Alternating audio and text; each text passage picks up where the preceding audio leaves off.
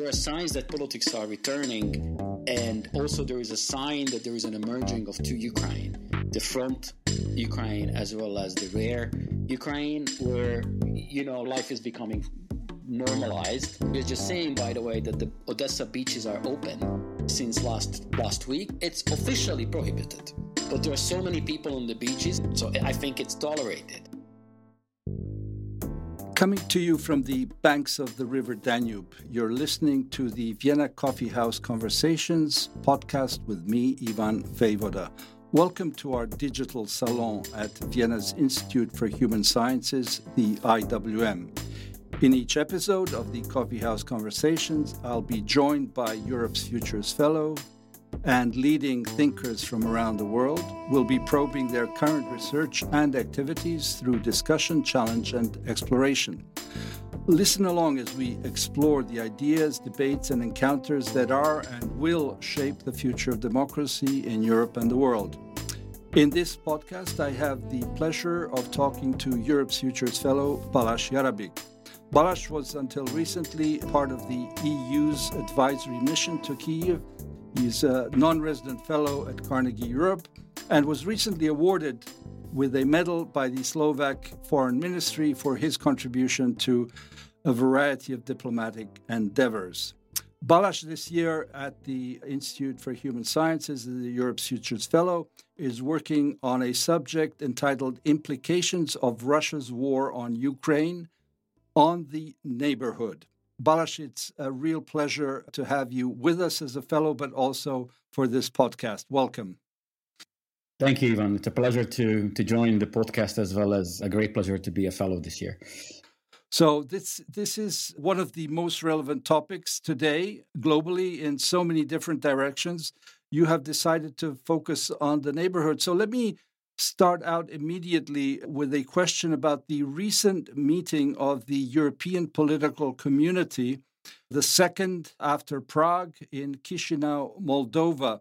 President Zelensky was there meeting some of the leaders of Europe for the first time, others he had met previously as well. Do you think that something new came out for Ukraine and for this question that we're tackling about the neighborhood and the implications of Russia's invasion on Ukraine?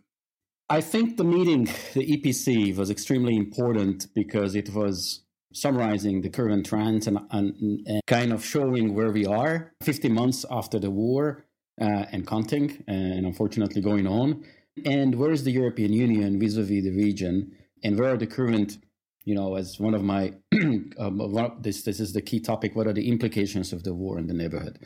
So what I see, I would characterize the EPC, first of all, the mere fact that it was in Moldova, in Bulboaca, in a wine castle, was also already a symbolic meaning that all the European leaders, plus the regional leaders, were willing to fly so closely to the war zone. I mean, Ukraine is just a few dozen kilometers away, and to Moldova, which in my reading could be the country which somewhat benefits from the war geopolitically. I mean, since Moldova also facing a lot of suffering, particularly economic and social, as the direct impact of the war. So, and that meeting symbolized that symbolism. And in my reading, it was also like the European Union, or Europe, is marking Moldova as a, maybe it's not politically correct, but this is ours type of thing. And indeed, I think how the war currently stands, meaning the Russian armed forces are losing the possibility to attack Odessa and therefore threaten Moldova. That was part of the original plan, strategic military plan. In fact, the idea was to conquer completely Moldova as well, whole country. To create a land bridge. Yes, indeed. So to create a land bridge from the Kherson region toward Transnistria and actually cutting the Odessa region, and obviously later on occupying, that didn't come through, obviously, because of the lack of forces and also because of the very effective Ukrainian military resistance in this part, which was also saving Moldova. I mean, one of the key messages was the Moldovan President Sandu was actually thanking, and not the first time, but in such a high-level event, for the Ukrainian military performance and Ukraine help, which is indeed a significant help for Moldova. So that is, this marking, I think, is the most important thing, as I do believe that Moldova can be the country which is ending up is going to be a front runner, already is, when it comes to the European integration, and also is kind of quote unquote running away from a potential Russian military action. So we were both in Bratislava recently as well for the GlobeSec Central and East European, Southeast European Summit. And it's interesting that on their way to Chisinau, both President Macron and Ursula von der Leyen made stops and very important speeches. Let me start with Macron. He seemed to come out fully in favor of NATO membership of Ukraine. What does this message mean for the global situation and for the neighborhood as well? I think it's a structural change in Europe, especially Western Ukrainian, the big countries, France and Germany, started to embrace the integration or the enlargement of the EU again toward the East as an impact of the war. I think this is one of the greatest implication when it comes to the war, the geopolitical implication when it comes to the war. I also think that, just to explain the larger context as far as I see it, at least, that Russia, who clearly failed in its strategic aim of occupying, controlling Ukraine, is now, it seems like, engaged into, if I cannot take it, I will break it. And, much will depend on the Ukrainian counteroffensive, what's going to happen, whether they can oust Russia or not. But I'm talking about the current, as far as I see, because I don't think anyone exactly knows. But as far as I see, that's kind of the current Russian strategic calculus. So this is going to be, at least should be leading on the EU side to assume greater responsibility toward those countries, particularly Ukraine and, of course, Moldova. I think Macron also mentioned Belarus. But in my reading, Belarus is the country where the Russians are making their marks on their own way, obviously, which means the technical nuclear weapon, which I think is going to come into Belarus from Russia, and this is going to be their mark, their stamp of Belarus. So what we see is a kind of a division of Eastern Europe as the new front line or the new Iron Curtain. I'm calling it decoupling, and I think this is exactly this decoupling which is happening in terms of the current phase of the war. It's very important that the big Western European countries are realizing the necessity of integrating Ukraine. We'll see what kind of Ukraine. I think this is one of the key questions, what kind of Ukraine we're going to have. But that's why I think Moldova is popping up at the front runner, because we know what kind of Moldova is out there. And I don't think it's going to change. Here, the most important thing is obviously the question of Transnistria, but we can talk about this a little bit later. So going back to Macron, for me, that was Macron, who is realizing the importance, a geopolitical importance of all this and moving the EU toward a more serious enlargement. I have to say, unfortunately, and I don't like to criticize the EU since I used to work for them, but, I think there is no structural change in the thinking. So it's much more the symbolic and not the tangible which the EU is doing. I think the EU is doing a lot of great things, but the structural switch that we actually have to integrate these countries exactly because of the geopolitical situation is not there. So that's why I think important what Macron said and a clearly shift from Macron, very cautious, toward Russia attitude.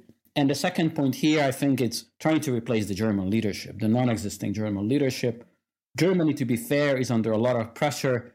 They're the ones who faced the most economic implications, energy, and all this from the war. I think they did, when it comes to resilience, particularly on energy side, remarkably well or better, at least from my viewpoint. But that's also like Chancellor Scholz and the government coalition is under a lot of pressure to deliver more, even though they're delivering a lot. The political implications are that the German leadership or the German thought, the Zeitenwende, they have to kind of restructure everything they used to do in the past 40 or 50 years. So that is a big shock for them. And Macron is also using this to reinstate the French, who has much less economic interest in Central and Eastern Europe, but reinstate the geopolitically France leadership in this regard. Indeed, the stakes have risen in a number of ways. And I'll add to the fact that there was an indication of a mea culpa on the part of Macron and on behalf of France, because he alluded to that infamous sentence of former President Jacques Chirac when he told the Eastern Europeans that they should not speak or shut up, to put it more bluntly, during the invasion of Iraq.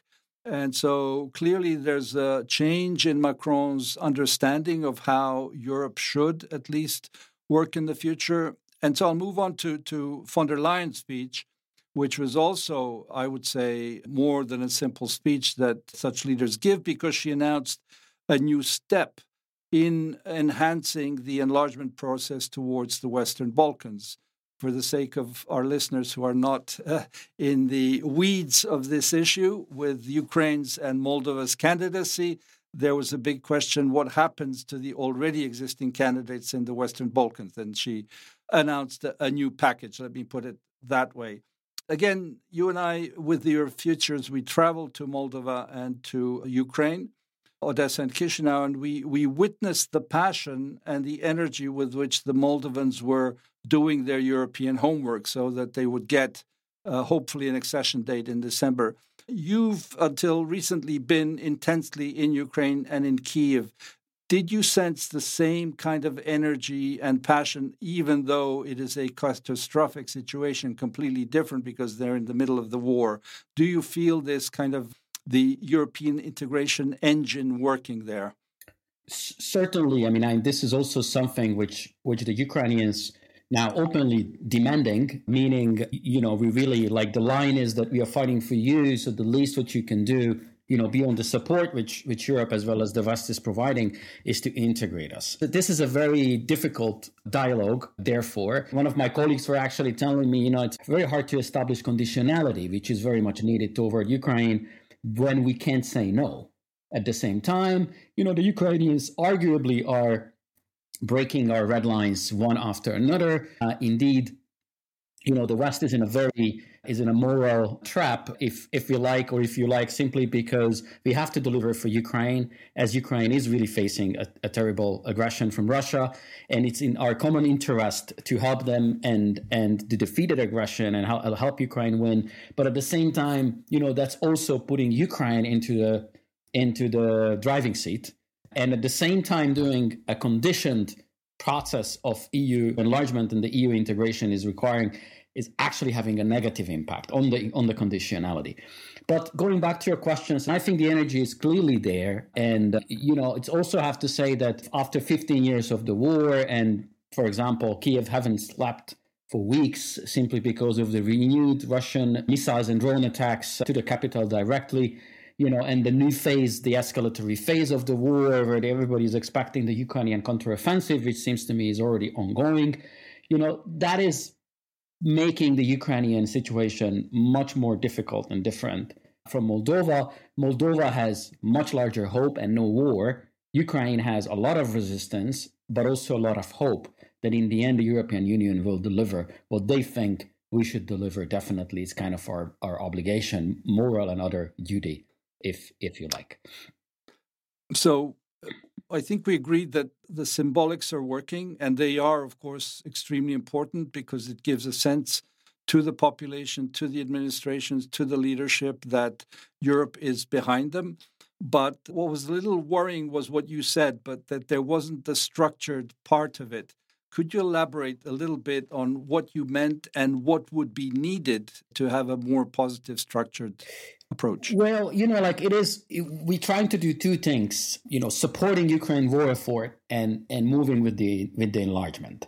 And so the structured, I think the structured effort and also concentrating exclusively on enlargement, the war effort or the war needs to stop or the need to kind of conclude. Obviously, we hope it is going to be concluding favorable for Ukraine. And unless this is happening, if we have a situation of a longer war, I think the effort is going to be obviously supporting Ukraine in its war effort and not in the enlargement effort. So that is what makes it extremely hard, particularly because the Western public opinion is also shifting.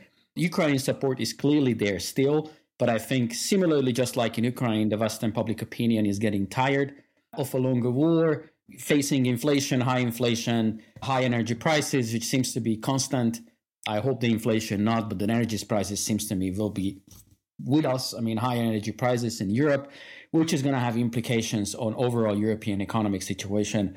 So So that is a situation where our interest and the Ukraine interest would be, and the Ukrainians are saying it, is to move with the war effort as quickly as possible. Obviously, Russia is still out there, and it's a very formidable actor, unfortunately.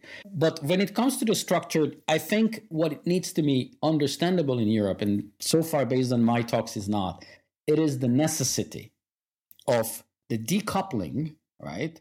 And I emphasizing always what kind of Ukraine is a key question. What kind of Ukraine we're going to have out of the war is a key question. Because even if the war ends, Ukraine will face these tremendous social and economic challenges. And this is what I think our focus, connected with the integration on the enlargement process, needs to be focused. We will have a situation when we will have a decision whether we integrate Ukraine and helping the country reconstruct and all this, or it has a potential to becoming a basket case, if not a black hole, which is obviously will raise a serious security and other implications for the European Union. In other words, better to have an integrated Ukraine after the war, obviously, than to create a potential for a basket case, or actually helping to create a basket case simply because the structural thinking is not there, the commitment is not there, the actual support is more symbolic than tangible. I obviously calling this is a Eurospeak, tangible would be the membership, and so we need to focus on that tangible. And I think for that, we, like Macron as well as von der Leyen and Globsec came into the right time to signalize that. I don't see necessarily that this is a consensus in Western Europe. And so we have to work on this a lot. And again, the conditions in the Western European public is not necessarily that much favorable. Therefore, the communication and the reasoning and the rationale also needs to change, that this is in our interest. Otherwise, the security and other implications might be worse for the European Union.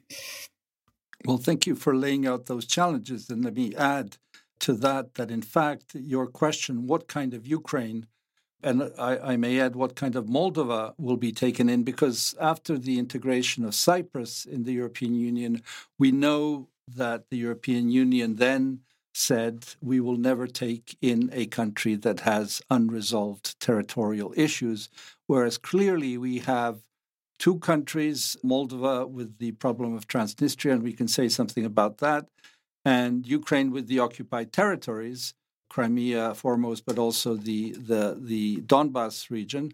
And then we have my country, Serbia, which has not resolved yet the issue with Kosovo. So what is the future for that integration? Do you think the European Union is contemplating taking in these countries for geostrategic, geopolitical reasons, notwithstanding the territorial issues? I think the moment is there. Again, I don't think that the actual commitment is there yet. But therefore, the Globsec speeches, and I forgot to add that von der Leyen was at least that important simply because it was a clear signal that there is no credible enlargement over the East without the Western Balkans. And that is absolutely correct on the political level. But the EU needs to create, and this is what we don't discuss much, the EU needs to create internally the possibilities of not only enlarging out of necessity toward the East, but also like there is an old promise and an old task, actually a homework, if you like. Yeah. Given, by the way, 20 years ago. 20 years ago, exactly. But, like we all know that, I mean, you and I at least, that's an internal EU question. And without EU reform, internal reform, the enlargement, the tangible, right, is going to be much harder to achieve. And then the symbolic is going to be still there. So these are very important signals, I don't think we're there in terms of the structural commitment, because the structural commitment should be, coming with an EU internal reform. And that is, the contours are kind of emerging, but we're very far from saying that this is being done. And then obviously the challenge is what kind of Moldova, what kind of Ukraine is exactly as you mentioned out there. When it comes to Ukraine, the actual structure of the economy, of the Ukrainian economy, is going to be the most important, the agriculture. Let's face it, the grain ban, right, which the EU will force to do by its eastern member states for various reasons, I think it's a very important signal about that, how difficult it's going to be integrate Ukraine because of the structure of the economy, and that requires a lot of rethinking.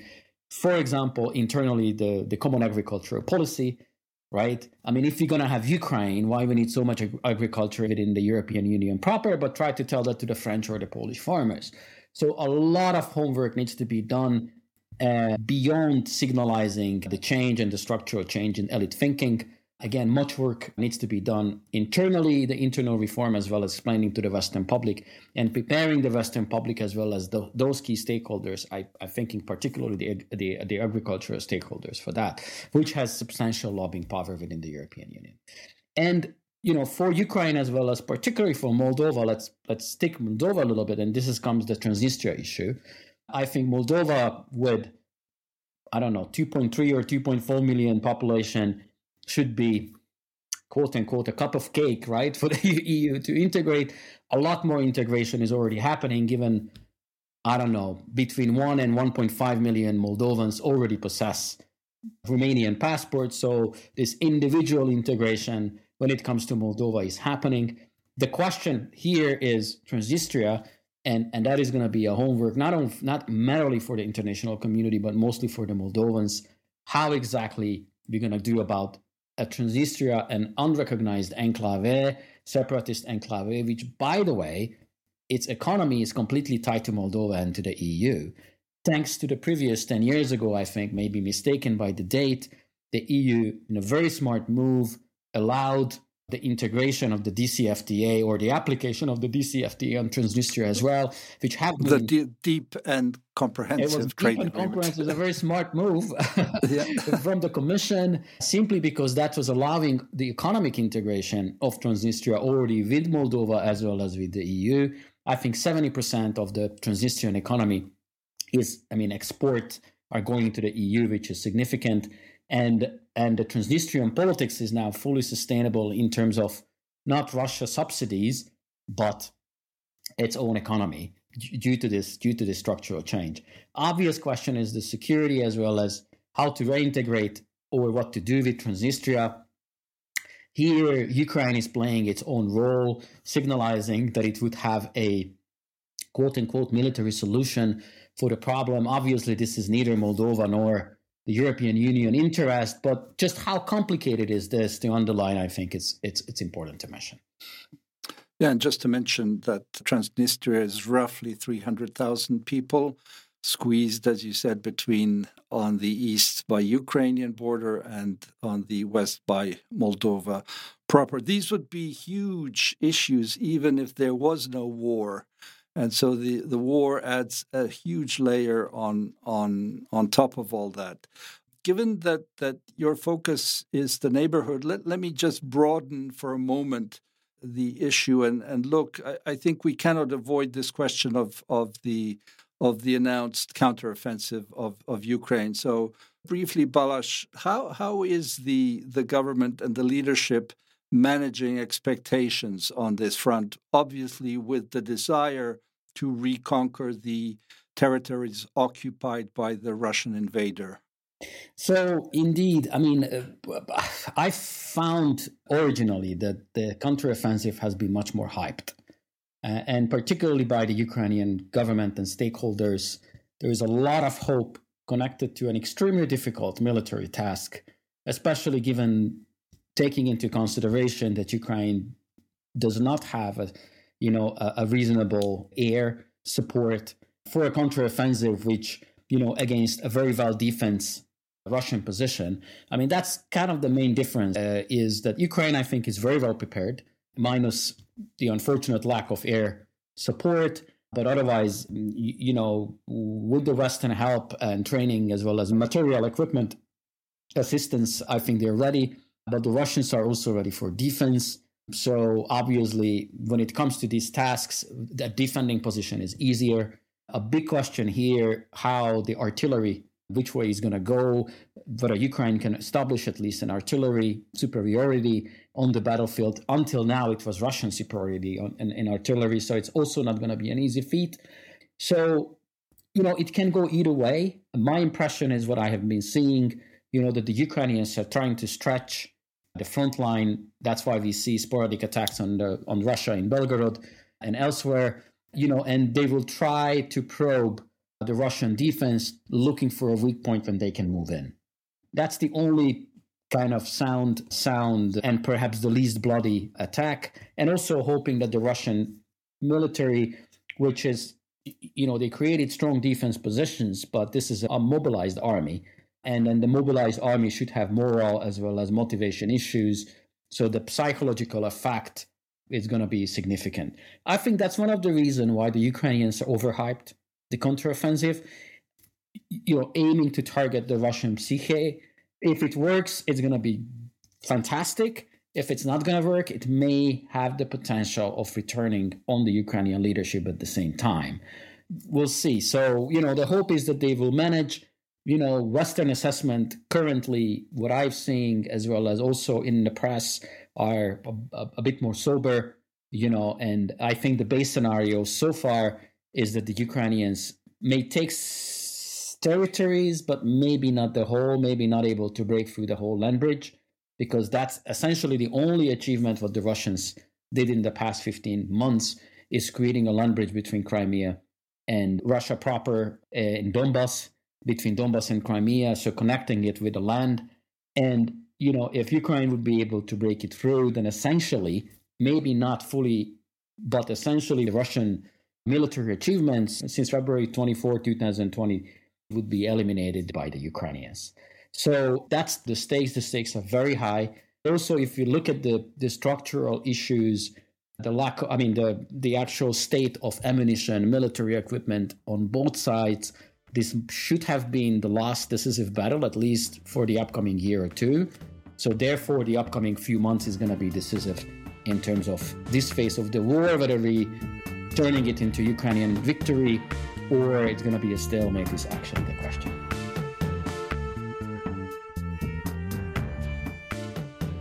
We shall certainly be watching the unfolding of events, as you say, at this decisive moment, and with hopes, of course, that Ukraine can succeed.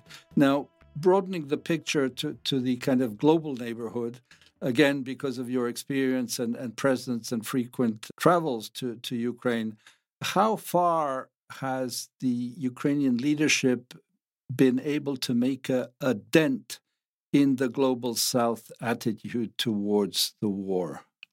That's exactly is one of the problems, simply because if you look at exactly the impact of so there is the West and there is the rest. And the rest is, obviously, I don't see the rest as pro-Russian, as unfortunately there is a lot of misguided impressions out of it. They try to be neutral. I agree with you, yes. Yeah, they try to be neutral. It's not the same, and I also don't think that it's a good situation when there is so much labeling of being pro-Russian if people want peace. That's not, a lot of these countries or even people in our societies, they just want to stop it. That's kind of an easy solution, or it looks like an easy solution. They're not necessarily doing it because they're the victims of Russian propaganda. But anyway, so the global South is looking at it, and this is a European war. In the past 30, 40 years, the wars have been in our territories. Now it's in the European territory. I have heard opinions that this is a regional war from our perspective, for example, from Brazil or South Africa. So, you deal with it as you please. The actual pressure, why this is important is because without the rest, Russia cannot be isolated and its economy cannot be crushed.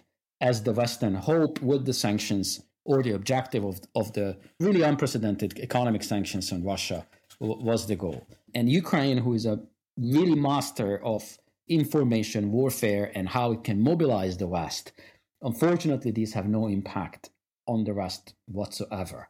But that's kind of the context why not.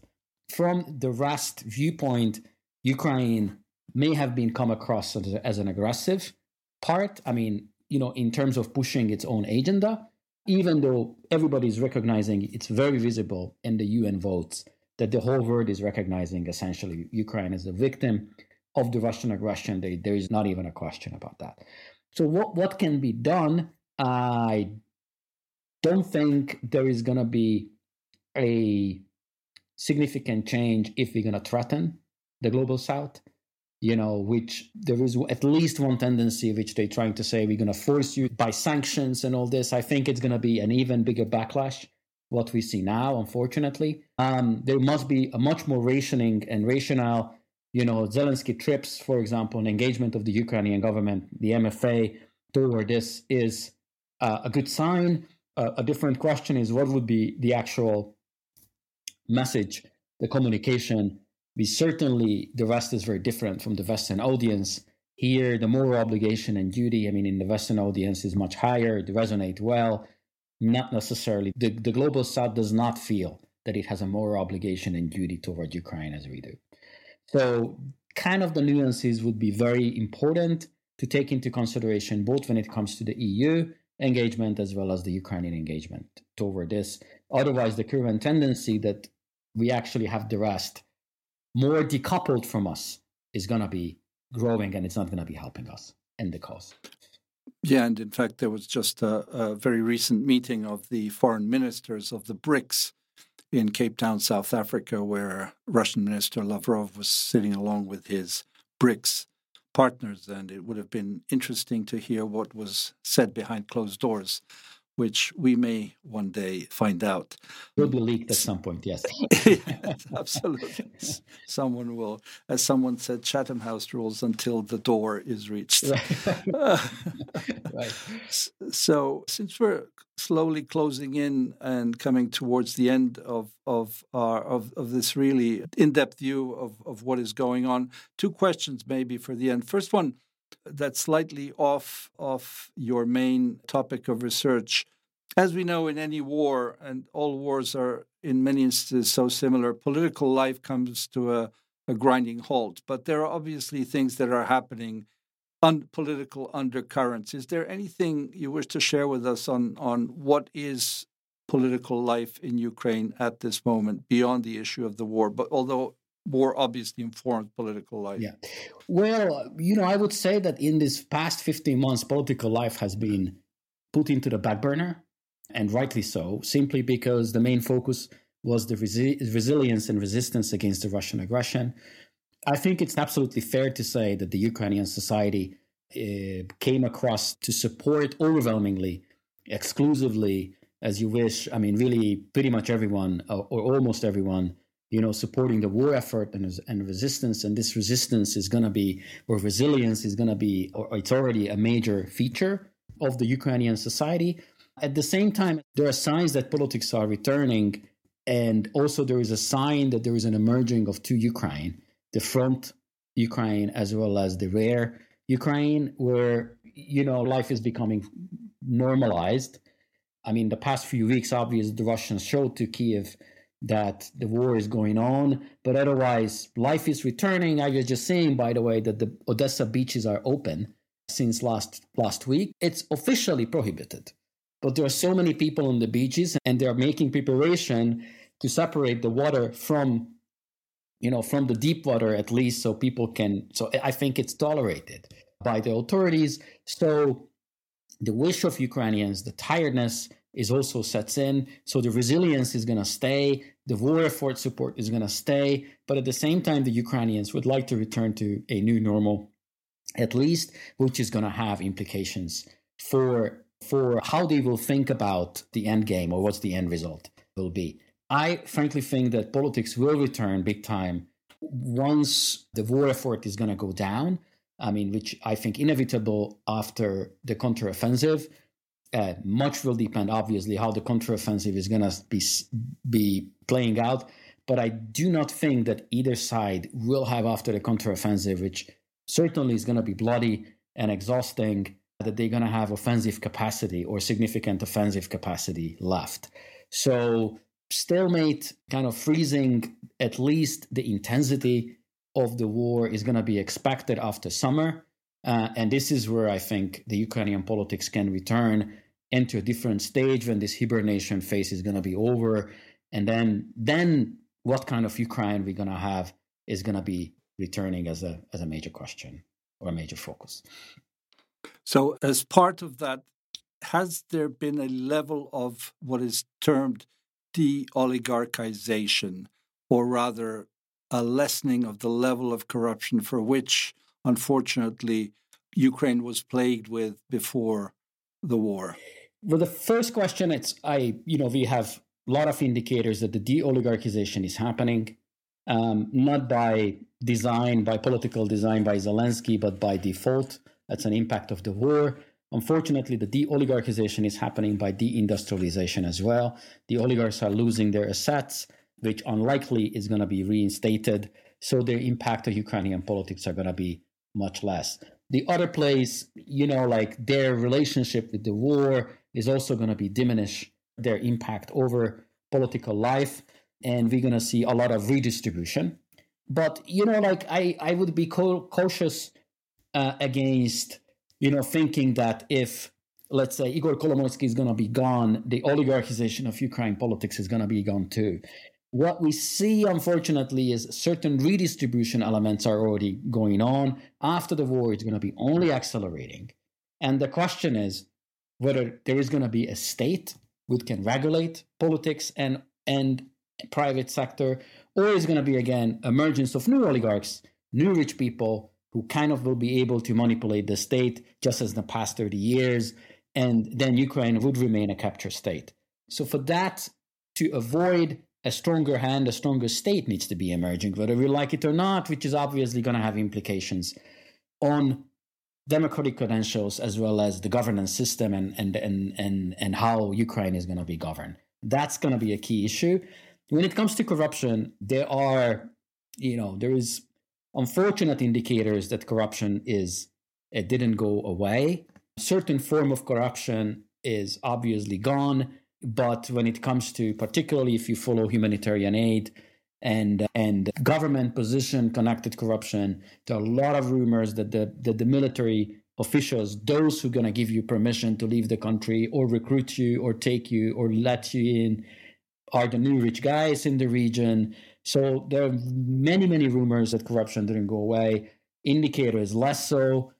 We'll see. I mean, Ukraine has strong anti-corruption institutions, and after I think, and again, it's the same thing. Whether you focus on the war effort, or you're going to focus on like your ordinary normal work, but during the war, it's not that easy. So much will depend how this, anti-corruption organizations are going to do their work right after the war is going to be concluding in this way or another. Yeah, that is what war does to countries and societies and people. Final question. Maybe putting you on the spot and related to your topic on effects of the neighborhood, taking you back to your country, Slovakia. Why is it that a huge amount of people think that the West is responsible for this war in a European NATO member state with a very progressive president, Ms. Chaputova, who is fully supportive, as is the government of the Ukrainian effort against Russia? There is not a simple answer to this, or there is a multi-layer answer as usual. But, one of the reasons is unfortunately the weak performance or the very chaotic performance of the previous government. Now, Slovakia has a caretaking government. They hope that until the elections and until it's, the new government is going to be formed, they're going to calm down the situation. And one of the reasons they have to calm down the situation because the previous government has been extremely chaotic. So the Slovak voters, and because Ukraine and the policy on Ukraine has become a very vocal element of the previous government work, I think one of the reasons is why the Slovak voters are reacting on this. They're connecting it with the very unpopular former government and former government politicians. That's number one. Number two, obviously, Slovakia traditionally has been a pro-Russian country. This is, when I say traditionally, I'm talking about the past 150 years. So this is not something really, really new. The president talked about Russian disinformation. This is obviously partly the case. There is a lot of Russian narratives popular in Slovakia. But also, I already mentioned that there's a lot of people who blame the war for higher inflation, energy prices, and all this. So quality of life, a lot of people connecting quality of life issues with the Ukrainian war, whether this is right or wrong. We're talking about perception here. And their easy solution is that let's stop the war, meaning peace, and then we're going to have, this is going to go away. So a lot of them just want the war to end to ease the quality of life issues, and they have oversimplified solutions for this. Let's have peace. And these kind of slogans, which may or may not coming from Russia, the opposition politicians are exploiting that big time. So in the end, we have this mix that, it is all about the Ukrainian policy or the choice between Russia and Ukraine. It is really not that that easy. Now, just very quickly, I actually don't expect a U-turn, even if Robert Fico, the former prime minister, would win, simply because for Slovakia, being part of the West, being part of the EU is extremely important.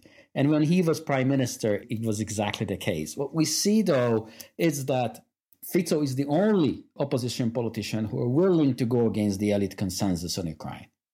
And that's what's going to bring him the victory in the election. So, of course, as a normal opposition politician, he picks up the ball, which is called Ukraine, and runs with it. And frankly, I think that after the elections, whatever happens, even if he will be able to form a government, which I don't expect, I think he will drop that ball. And meaning that the policy will not be a significant change when it comes to the new government. I use the message to get into power, and then I abandon that message when I'm in power. Exactly. Balázs, exactly. Thank you very much for those important multi-layered insights from an important frontline country of the European Union and NATO in this global situation. Balázs Jarábik, thank you very much for being a guest on this program. Thank you so much, Ivan, and all the best. See you soon. That concludes this episode of Vienna Coffee House Conversations, the podcast brought to you by the Europe's Futures programme at the Institute for Human Sciences in Vienna. Europe's Futures is a programme of impact, ideas and action for a Europe that rises to the challenges of the 21st century and is undertaken in collaboration with the Erste Foundation. To find out more about our work and research, visit europesfutures.eu.